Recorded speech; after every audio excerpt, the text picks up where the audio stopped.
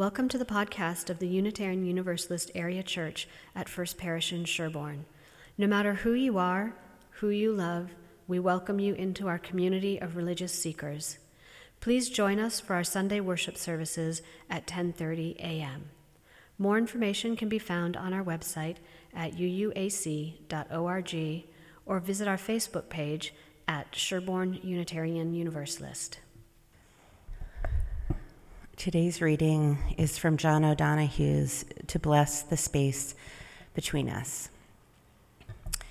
The word kindness has a gentle sound that seems to echo the presence of compassionate goodness.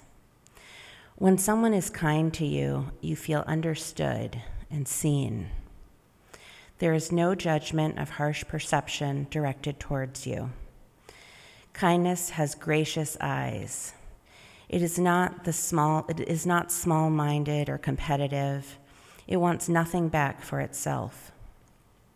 Kindness strikes a resonance with the depths of your own heart. It also suggests that your vulnerability, though somehow exposed, is not taken advantage of.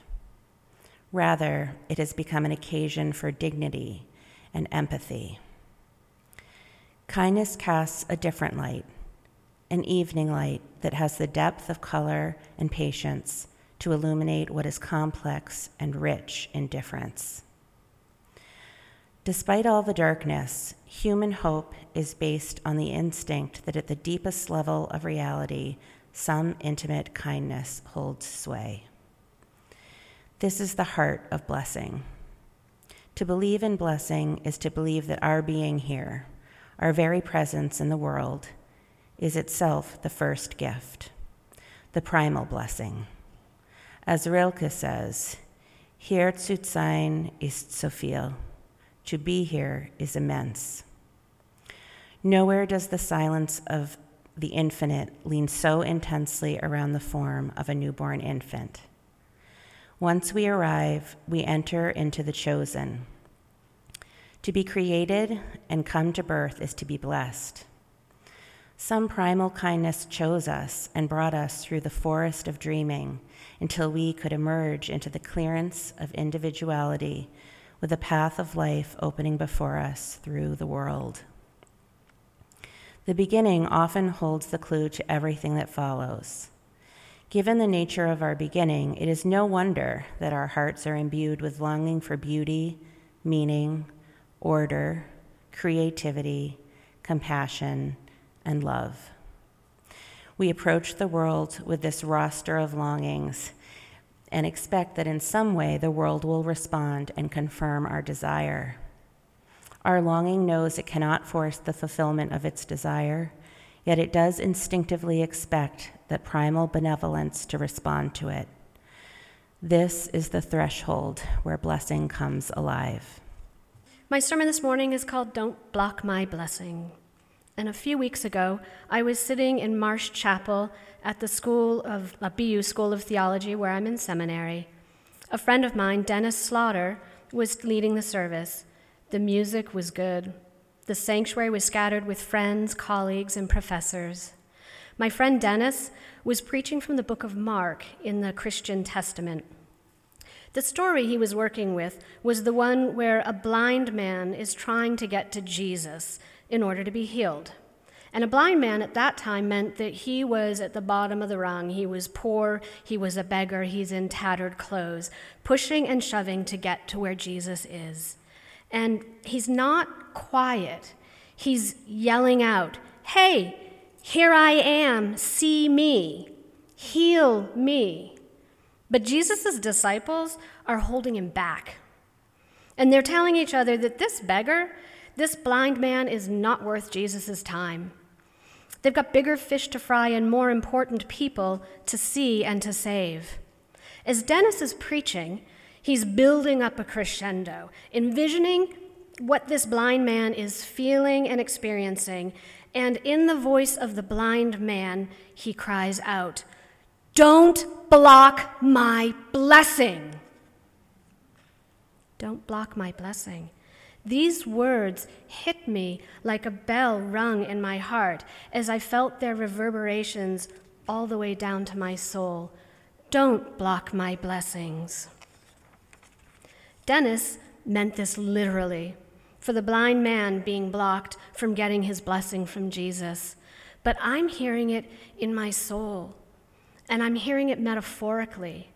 How many of us have ever had this experience where you hear something or see something that seems to suck all of the oxygen out of the room? Now, if I was a character in a movie, and this would be where, sitting in the chapel, the video montage would start. And in my mind's eye, falling like leaves from the sky, are photographs of memories, of times when blessings have been blocked in my life, when I was told that I was too short or too shy, not smart enough. It's not just the blessings of access like in the story, but also the times when my gifts and talents have been denied, or when I was deemed not good enough, times as a child, a teenager, a young adult, a parent. These photographs of memories, like leaves, drift to the ground beside me and rest on the pew next to me as I sit in Marsh Chapel. But here comes one photograph, and it's floating and spinning closer, and the closer it gets, the more of my view it takes up until it's all I can see. And it's a memory from last April. It was late, maybe 9 o'clock at night, and I was dog tired because I'd just finished a big project for school, and I'd sat down to have some dinner. There were boxes of pizza in front of me, and I had a slice of pizza in one hand and my book in the other, and a glass of wine waiting nearby, and I was so anxious for that peace and quiet time. But my oldest was milling about the kitchen, circling me as I sat at the counter with my late dinner, poking and prodding with their usual inflammatory comments on the state of the world, the ineptitude of the Democratic Party to effect any change. The usual ploys to hook me into a spirited discussion, but I was weary. And when these gambits and flights of sarcasm failed, my child came around in front of me and opened a box of pizza and took out a slice. Then they locked their eyes with mine and said, "I'm trans." And here's where I have to confess to having an epically poor parenting moment, and that in my script is block letters. If it was on a marquee, these letters would be so big because it was such a poor parenting moment. I laughed. This is the child who used to joke and tease me that you parents feel like failures if we don't have a gay, transgender, queer, gender non-conforming child. But this wasn't another ploy to get me out of my exhausted stupor. This was an honest, "Hey, Mom, I have something really important to tell you, and you need to know this. I'm trans." I felt totally and completely unprepared, unequal to this moment. I felt the weight of her trust, the courage of her words as they landed on my heart. After apologizing for laughing, I fumbled my way through the conversation asking, "What pronouns?" "She, her," she said. "What do you want to be called? What name?" She said, "Zoe." I was so unsure what the right thing to say was, but in my uncertainty, I knew one thing. I needed to tell her that she is loved, that she is beloved, with so many gifts and blessings, a keen intellect, a sarcastic wit, boundless enthusiasm, and a tender, soft heart. I love you, Zoe. You are a gift and a blessing in my life. How often in our lives do these moments occur when we're both living in the moment and removed from it, wanting so badly to get it right? How do you tell your child so that they understand that everything about them is a blessing? So as this memory unspooled in my head, sitting in Marsh Chapel, socially distanced, mask on, tears trembling at the edge of my eyes, I repeated Dennis's words under my breath. Don't block my blessings. In a world where children live in fear of coming out to their parents, don't block my blessing. It's a fervent prayer. Spirit of life and compassion, may nothing stand in the way of this child. Don't block her blessing. And I'm only one of many parents sending up this prayer. A few weeks after Zoe came out to me, I was blessed to be taking part in a webinar offered by Out Metro West. And one of the leaders was telling the story of her child coming out to her. Now, she prefaced the story by saying that she identifies as queer. She works for an organization that supports LGBTQ plus youth. And if anyone should know what to do, what to say when their child comes out to them, it would be her. But when her child came to her and said, "I'm trans," she never saw it coming, nor did she know what the right thing to say was. But one thing she said that she knew was, quote, that I would not be the first person to bully my child. Just let that sink in.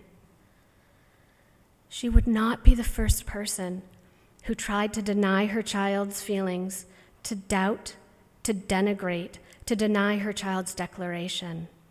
Don't block my blessing. For this mom, it was a promise, a declaration, a commitment to not block her child's blessing. I covenant with you, my child, to not block your blessing, to affirm and to promote who you know yourself to be. Recently, Zoe came down to talk to me again in the kitchen as I was making dinner. She did her usual milling and circling because she is a kinetic thinker. And when she was ready, she stopped, looked me in the eyes, and said something to the effect of, "Did you know that there are states that have passed laws making me illegal?" The look of sadness and betrayal on her face and in her eyes that slowly morphed into anger broke my heart. And I sent up a silent prayer that this world would open its eyes and see the blessing of my child as she is.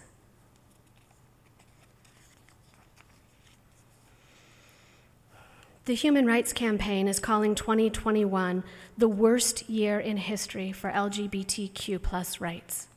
As of last May, there have been a whopping 17 bills passed on the state level that do everything from restricting trans girls and women from participating in sports, to restricting bathroom usage to the gender assigned at birth, to preventing schools from recognizing trans and gender non-conforming children, to criminalizing healthcare for trans people. When I read this Human Rights Campaign article, when I see the heartbreak on Zoe's face, when I think of all the transgender people in this world facing doubt, discrimination, and hatred for simply being who they are, I can lose hope. And as I stand here in the sanctuary this morning with clouds and sun weakly filtering in through our windows in this beautiful space, I look out and I wonder, who has blocked your blessings? What photographs of memories are drifting down around you? What tender growth of blessings do you hold in your heart? As we heard from John O'Donohue in this morning's reading, despite all the darkness, human hope is based on this instinct that at the deepest level of reality, some intimate kindness holds sway. This is the heart of blessing. To believe in blessing is to believe that our being here, our very presence in the world, is itself the first gift, the primal blessing. Our existence is a primal blessing. This is the hope I want to offer to Zoe. We do not have to become a part of a system that blocks the blessings of others. We can choose differently. We can offer kindness from the depths of our own hearts, from the roots of our own blessings. We can choose to not take advantage of another's vulnerability. We can choose to offer dignity and empathy. We can choose to not be the first person or the second or the 100th person to bully, repress, or denigrate. Instead, we can open ourselves to the possibility of being blessing boosters. We can say to the blind man asking for blessing, "We see you." We can say to the trans child, "We love you." We can say to the blessings inside ourselves that were never given space to grow, "Come into the sunlight. Don't block my blessing." Pray it loud and proud. We have gifts to bring. We have love to give. Don't stand in our way. Don't hold us back. Don't block our blessings. So everyone, please say it with me one more time. Don't block my blessings. Amen. May it be so.